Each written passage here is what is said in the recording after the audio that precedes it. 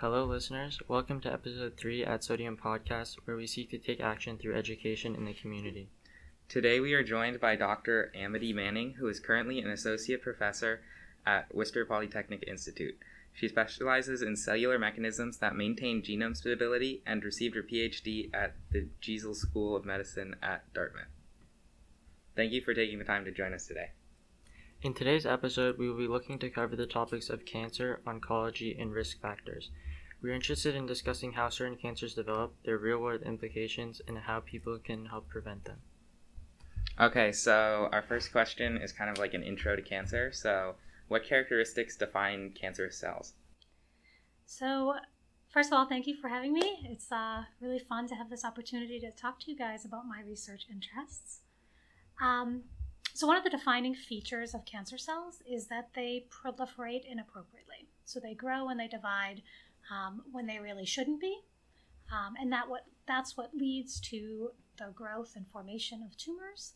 And that growth can also contribute to, obviously, problems in the area where that tumor is growing.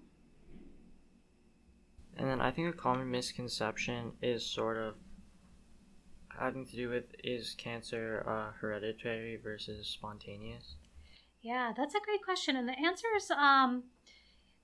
is pretty straightforward in that you cannot inherit cancer. But what you can inherit are gene mutations that contribute to cancer formation. So there are some genes that have really strong roles in preventing cancer. And if those genes are mutated and you inherit that mutated gene, you are at an increased risk of getting cancer because now none of the cells in your body have a functional gene that would normally be preventing the formation of cancer cells. So if a person doesn't have that gene preventing cancer cells, is the same type of cancer likely to occur, or is a different type of cancer that a relative had also likely? Yeah, so that's another great question. So most of the genes that are well described as being cancer genes, so either genes that are tumor suppressors that normally function to limit tumor growth, or oncogenes that function to promote tumor growth, most of those genes that are well characterized actually have roles in all cells and therefore can contribute to the formation of all different kinds of cancers. So that being said, there are some strong correlations between mutations in specific genes and incidences of distinct types of cancers. So a good example of that is the breast cancer susceptibility genes BRCA1 and BRCA2. So it turns out that those genes are tumor suppressors that have important functions in all of our cells. And yet when those genes are mutated, the person is likely to experience an increase in only certain types of cancers. And so for most of the time, it's not really clear why that is. We don't understand that yet. And then I think there's many different types of cancers and tumors. So what's the difference between malignant and benign tumors? Yeah, so a benign tumor is an overgrowth of cells that form a tumor mass, but that tumor mass remains distinct and separate from the surrounding tissues. A malignant tumor has progressed past that point where it can start to invade the neighboring tissue. This provides challenges both therapeutically, so a benign tumor that hasn't invaded the surrounding tissue, sometimes it's the tumor itself causes fewer problems. And may also be more amenable to like surgical resection, right? So if you can cleanly see where the tumor ends and the normal tissue starts, it's easy to remove that tumor and perhaps cure or better treat the patient. But a malignant tumor that started to invade the neighboring tissue can create an obstacle for surgical resection, so it can be harder to remove the tumor completely. But it also, if the tumor has started to invade the normal tissue, it's possible that the tumor has progressed through that normal tissue and has started to set up new tumors or microtumors in other areas that may not be immediately detectable. Do benign tumors ever become malignant tumors? So tumors can progress into an invasive state. So that would be moving from a benign tumor to a malignant tumor. But benign tumors, in many cases, where they're positioned is an indication of whether they're likely to cause problems. For example, a benign tumor that's non-invasive, but perhaps is growing in your brain, could cause significant problems even without being metastatic. And a metastatic tumor that perhaps is caught early, where surgical resection, maybe requires the removal of some surrounding normal tissue, but otherwise is able to remove all of the tumor, might be more easily treated. So what defines different stages of cancer and causes varying severity? Yeah, so unfortunately, the different stages of cancer and what characterize them is really different from one cancer type to another. But what is common is that those stages represent increased or progression of the tumor state, right? So from simple overgrowth of cells where a tumor is formed and maybe it's benign, it's not invaded the surrounding tissue. The next stage would include invasion into the normal tissue, and then the development of a blood supply to help feed that tumor so that it can continue to grow. And then the late stages would represent a tumor that has invaded the normal tissue and maybe begun to metastasize. So cells that have broken off from that main tumor and traveled through the body to initiate or nucleate the formation of new tumors. How does a cancer spread to different parts of the body if it only originated in one area? Yeah, so this is actually a really intricate process where cancer cells need to acquire a number of mutations or changes that first allow them to adapt to their environment so that they're able to grow when they shouldn't. And then they need to acquire an additional ability to become motile. So many of the cells that tumors arise from are epithelial in nature, and they're not very motile. They're attached to the cells near them. And so in order to be able to invade the surrounding tissue and to metastasize, those cells need to acquire the ability to move and invade and even squeeze in between adjacent cells that are adhered to each other. It's critical that they gain access to the blood supply, and that's often how they travel from one site to a distant site. And even that's not the end of the story. So once they get into the blood system, into the circulatory system, it's actually a really toxic environment. So blood cells are small and they're able to tolerate the shear forces that they experience in the blood. Many cancer cells are not. And so that movement into the blood is significantly compromises the cancer cell's viability. So a lot of cancer cells die at that point. But the few that can survive and eventually make their way out of the blood system, so this is a process called extravasation. So they need to squeeze through the cells that make up the blood vessel, and then they need to reestablish an environment that's permissive to tumor cell growth. And sometimes that means increased proliferation. Often that means redeveloping a blood supply that allows that new tumor to continue to grow. So there's a lot of obstacles that a cancer cell must overcome. First, in just initially forming a tumor, but then in being able to break off from that main tumor mass and set up shop somewhere else in the body. So different types of cancers have varying frequencies in patients. So what are the most frequent types of cancer, and do the specific types of cancer have to do with how easily it is for cells to reproduce in that region? Yeah, so there's a lot of research into trying to understand why some cancers are more prevalent than others. So some of the most common cancers are skin cancer, lung cancer, colon cancer, liver cancer. And one of the things that's common about all of these types of cancers is these are tissues or organs that have a lot of cell growth. And so maybe we'll get into this a little bit more later, but one of the prerequisites for a normal cell to become cancerous is that it needs to acquire mutations. And one way that cells can acquire mutations is when that cell duplicates its genome in preparation for division. So the more divisions, the more cell growth that a tissue experiences, the higher the likelihood that cells within that tissue can acquire mutations that might someday lead to cancer. And so yes, there definitely seems to be a link between the proliferative capacity of a tissue or an organ and the incidence of cancer. But another feature that's common with all of those organs where these most common cancers arise is that they're all exposed to agents that are potentially carcinogenic. So, for example, our lungs, we might breathe in chemicals or pollutants that can induce damage.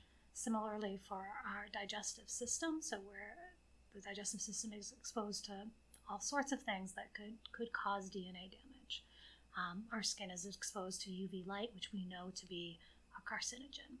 And so it's not quite so easy to tease apart, experimentally in a human body, which components of the increased likelihood of cancer come from proliferative capacity versus exposure to carcinogens. Does cancer have any common symptoms that people start to realize they have cancer after? Yeah, so this is another example of how different cancers really are in many ways completely different diseases. So I think it would be maybe irresponsible to suggest that all cancers might have a similar first sign, but it is important to pay attention to things that are different. So abnormalities in the way your body's behaving. And this is part of why having well visits, seeing your doctor regularly, discussing changes are all important because one of our strongest approaches to treating cancer is early diagnostics.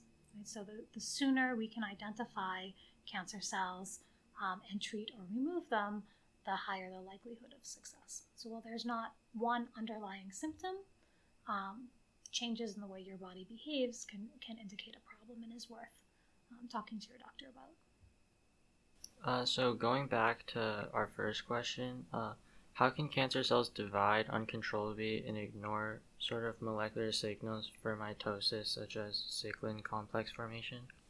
Yeah, so this question is actually right up my alley. So this is what my lab is very interested in understanding.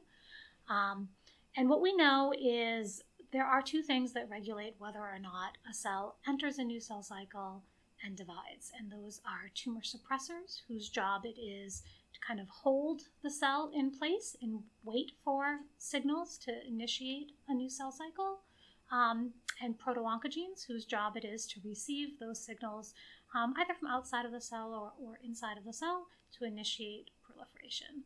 And so an analogy that I like to use is that of a car. So a proto-oncogene is like the gas pedal. It moves the car forward.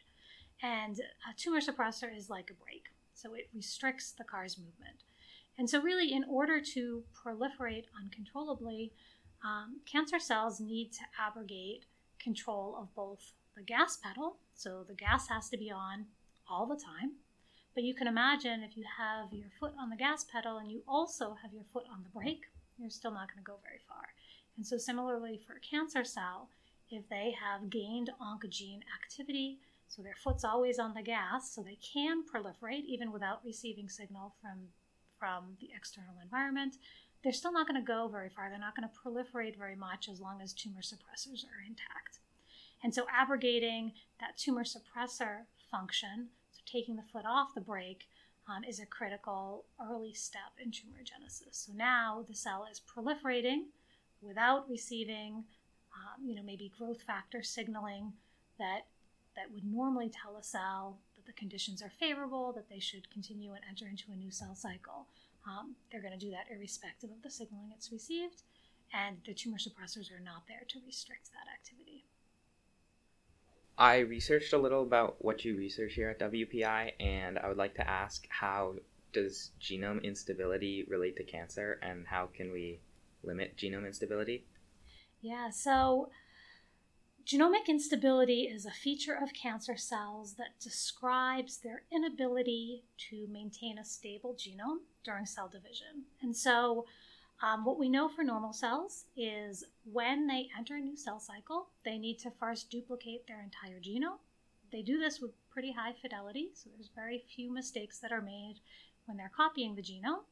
And then they enter mitosis when they prepare to divide, and that duplicated genome is divided in half to make two identical daughter cells.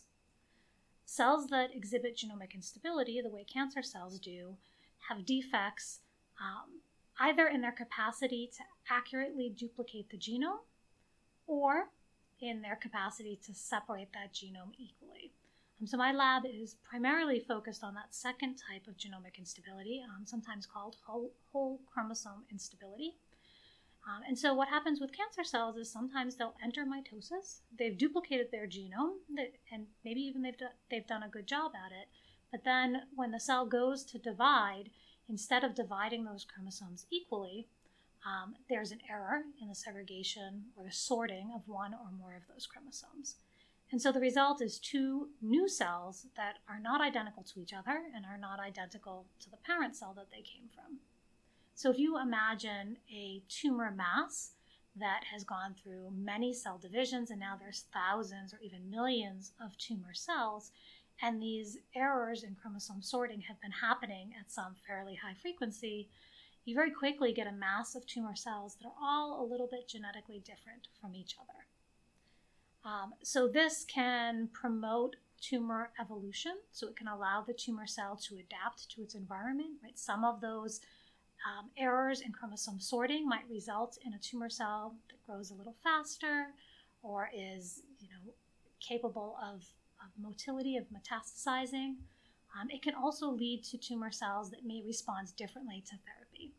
And so a tumor that has a high degree of chromosomal instability is more likely to exhibit drug resistance. So you imagine a tumor mass, all the tumor cells are a little bit different from each other, and now when you treat that patient with a therapy, maybe it kills 99.9% of all those tumor cells or even more. But those few cells that have a genetic change that allow them to survive that therapy, they can go on to repopulate the tumor. And so this is what clinically we refer to as relapse. And so that genomic instability has significant clinical implications. And so you asked, how can we limit genomic instability? I guess the simple answer to that is we don't understand well enough yet how it's regulated in normal cells and how it is compromised in cancer cells to know how to correct that process. So looking more at prevention, I think smoking has long been sort of associated with lung cancer. So what are some other things that can increase risk of cancer? So as I mentioned before, cancer cells arise from an accumulation of mutations, and tissues that have high rates of proliferation have the potential to acquire more mutations, right? Simply because they're proliferating more, they can acquire more mutations. And so conditions that increase tissue turnover to result in more proliferation can also help promote cancer. So for example, you mentioned smoking. So for sure, those carcinogens can induce mutations in lung tissue and lead to the development of cancers. But there's actually a cooperation with things like alcohol. So alcohol can cause tissue damage, and that can increase proliferation. So you couple that with smoking, and now you are smoking, you're inducing mutations. Maybe those cells aren't ever going to divide, so you're not going to keep acquiring mutations. But now you couple that with drinking, where you're damaging tissue, and now those mutated cells, they're promoted to proliferate. And so the two can work together to increase the frequency of cancer. And so there's other examples of that as well. If there's chronic inflammation or chronic wounds that are going to promote tissue damage and lead to increased proliferation, that's intrinsically going to increase mutation acquisition as well. And then for how can we identify early signs of cancer, and when should people be worried enough about those signs to go get screened for cancer? Yeah, so as a basic researcher, I'm not sure I'd be the best person to answer those clinical questions. And I think I'd default to the idea that, if you notice differences in the way your body is behaving or the way it looks, for example, skin cancer is very visual, and often you can see changes in the pigmentation or the size or shape of marks on your skin, and those are all indications that you should get a clinician's opinion. So you mentioned the function of tumor suppressor genes and oncogenes. So what are some other molecular or cellular mechanisms that work to prevent cancer? Yeah, so one thing that I want to highlight is really how remarkable our cells are at preventing mutations from accumulating. And so mutations can happen just as random errors when our DNA is copied in preparation for cell division. So the machinery that copies our DNA makes a mutation about 1 in, I think, 100,000 bases. So not very often at all, but we have like 300 billion bases of DNA in every single one of our cells. And so, even at that really low rate of introducing errors, over all of those bases, that's a significant number of errors that could potentially be introduced. But our cells also have a proofreading mechanism, right? So the same machinery that's responsible for copying our DNA, for making an identical copy of our genome, is able to detect when it's made a mistake and to correct that mistake. And so all of these thousands of potential mutations, these mistakes that are happening, the vast majority of them are identified and fixed before the cell makes it to mitosis. So I would say that is probably the most robust mechanism that our cells have for limiting cancer. So it's making all of these mistakes, but at the end of the day, an average cell might end up with, after all of these thousands of potential mutations, they might only end up completing the cell cycle with 1 or 2 or 3 small changes. And not all of those changes are going to lead to functional consequences, right? So the second thing that limits cancer development is the proliferative capacity, right? So some of our cells have a finite number of times that they divide, and they will differentiate. So differentiated cells will never re-enter a new cell cycle, and that's a great preventative mechanism.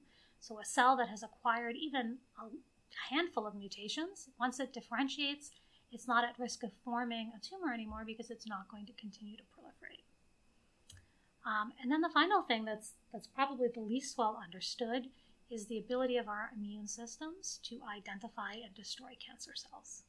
So I commented back in the beginning how the ability of a cancer cell to metastasize requires it to overcome all of these obstacles. And one of those obstacles is it needs to be able to evade the detection of the immune system. And so normally our immune system will identify and attack and destroy cancer cells. And those cancer cells need to either kind of camouflage themselves so they're not detected by the immune system, or actively inhibit the immune cells. So when the immune cells come, they're not able to destroy them. And that is, that's a big part of how cancer cells are kind of kept at a minimum. And again, that's, an active area of research that I think has a lot of potential that's still not well understood. So talking more about treatment of cancer, what makes cancer cells so difficult to treat and eradicate? Yeah, so one of the things that makes cancer cells very difficult to treat is even though they have very clear differences from the normal cells that surround them, they still have a lot of the same requirements, right? So a drug that targets a cancer cell is probably going to target and damage normal cells as well. There's obviously exceptions to that, but a number of the chemotherapy options that are available now, they kill cancer cells because they target cell proliferation. But cancer cells are not the only cells in our bodies that are proliferating, right? So a lot of the side effects that we see from chemotherapies are side effects to other proliferating tissues. So intestinal distress, because our digestive system has lots of rapidly proliferating cells. Immune system defects because our immune system is our blood cells are rapidly proliferating. Hair loss, again, because hair follicles are very proliferative. And so trying to not just figure out what kills cancer cells, but what can kill cancer cells without harming the normal cells in the patient is really kind of that critical distinction, that kind of perfect middle ground where you can identify a drug target that's essential in the cancer cells, but non-essential in normal cells. We kind of refer to this as the Achilles heel. That's kind of the gold standard that everyone doing cancer cell biology research or clinical research is trying to find. So you just talked about this a little bit, but what are some risks associated with certain cancer treatment approaches? Yeah, so damage to normal tissue, for sure, is a significant risk and something that clinicians have to be aware of. And this can be influenced by, the cancer treatment itself, but also the overall health of the patient. So sometimes patients are more able to tolerate the side effects, and so maybe more responsive to the drug because they can stay on it longer. There's also a lot of clinical approaches utilize combination therapies. And there's more and more push towards what are considered personalized therapies, where the cancer cells are perhaps genotyped, so we can identify specific mutations or changes that can be targeted. So instead of just looking at drugs that will stop proliferating cells, we can, for example, look at drugs that specifically target a gene that maybe is expressed at a very high level in cancer cells, so they would be particularly susceptible to those drugs. In a lot of cancer cases, they have to go and surgically remove the tumor. So what criteria makes a tumor inoperable? So a tumor can be inoperable based on positioning, right? So if we think of an example of a brain tumor, it may be possible that the tumor cannot be resected or surgically removed without damaging normal tissue. A tumor could also be inoperable if it has progressed to an invasive state or a metastatic state. And so some of the limitations there are limitations in detection. So if a primary tumor, so if that initial tumor mass has metastasized, it may be possible that that tumor mass can be removed, but those metastatic cells, the cells that have traveled through the circulatory system and set up shop elsewhere in the body, may not be large enough to detect. So we may not know where they are, and therefore we can't surgically remove them. So in cases like that, or even in earlier cases where we want to prevent any chance of metastatic cells forming new tumors, often a combination of surgical resection of the primary tumor together with some sort of chemotherapeutic approach is the best option. So are cancerous cells likely to return after treatment? So a lot of this depends on how progressed the tumor has been and on the type of the tumor. So some cancers are much more likely to be metastatic. Others are, the cancer cells are less motile, and often by biopsying that initial tumor, clinicians will have an idea of whether or not that tumor mass or cells in that tumor mass are likely to have acquired changes that could lead to metastasis.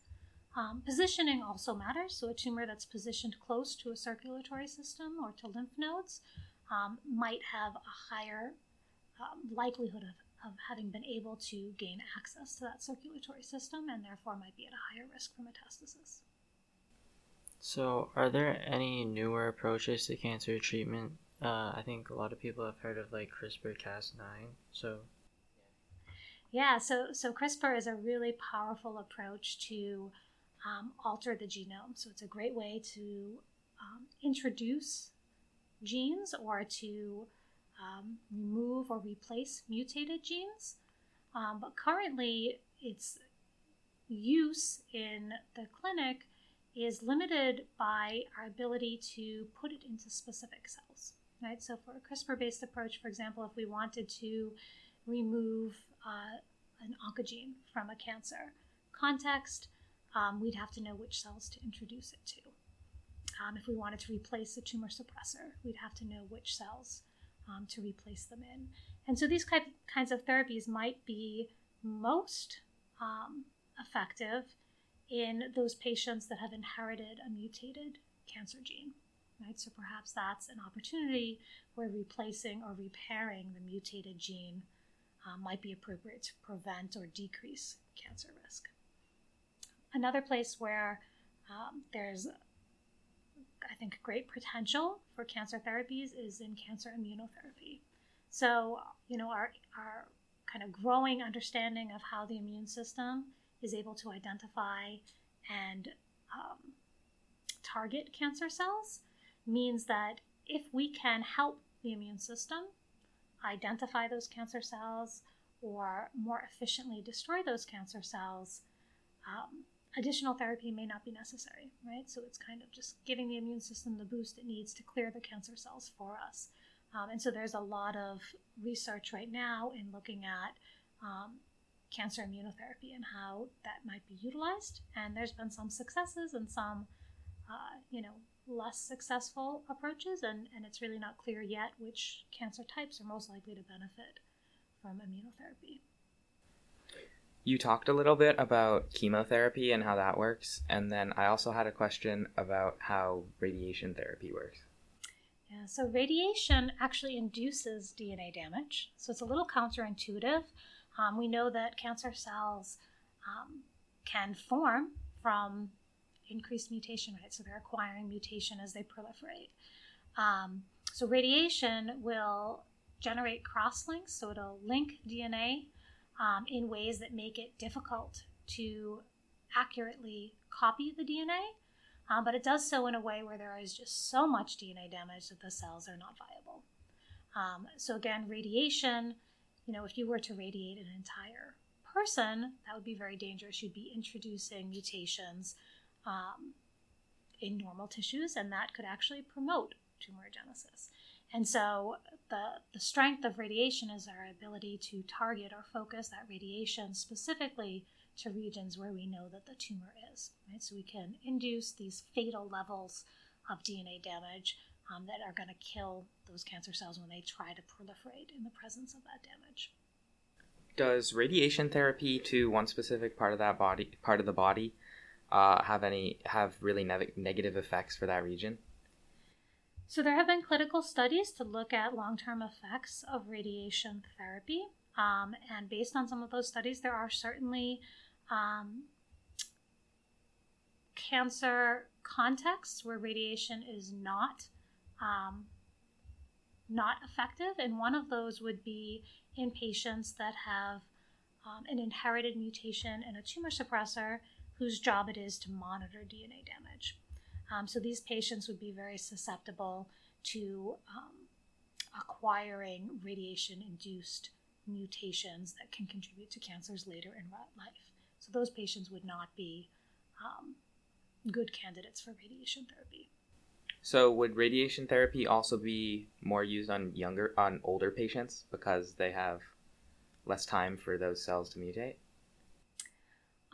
That's an interesting question. I don't think it's that clear cut. I think it's really context dependent, not only on patient age, but also on the approach to introduce the radiation.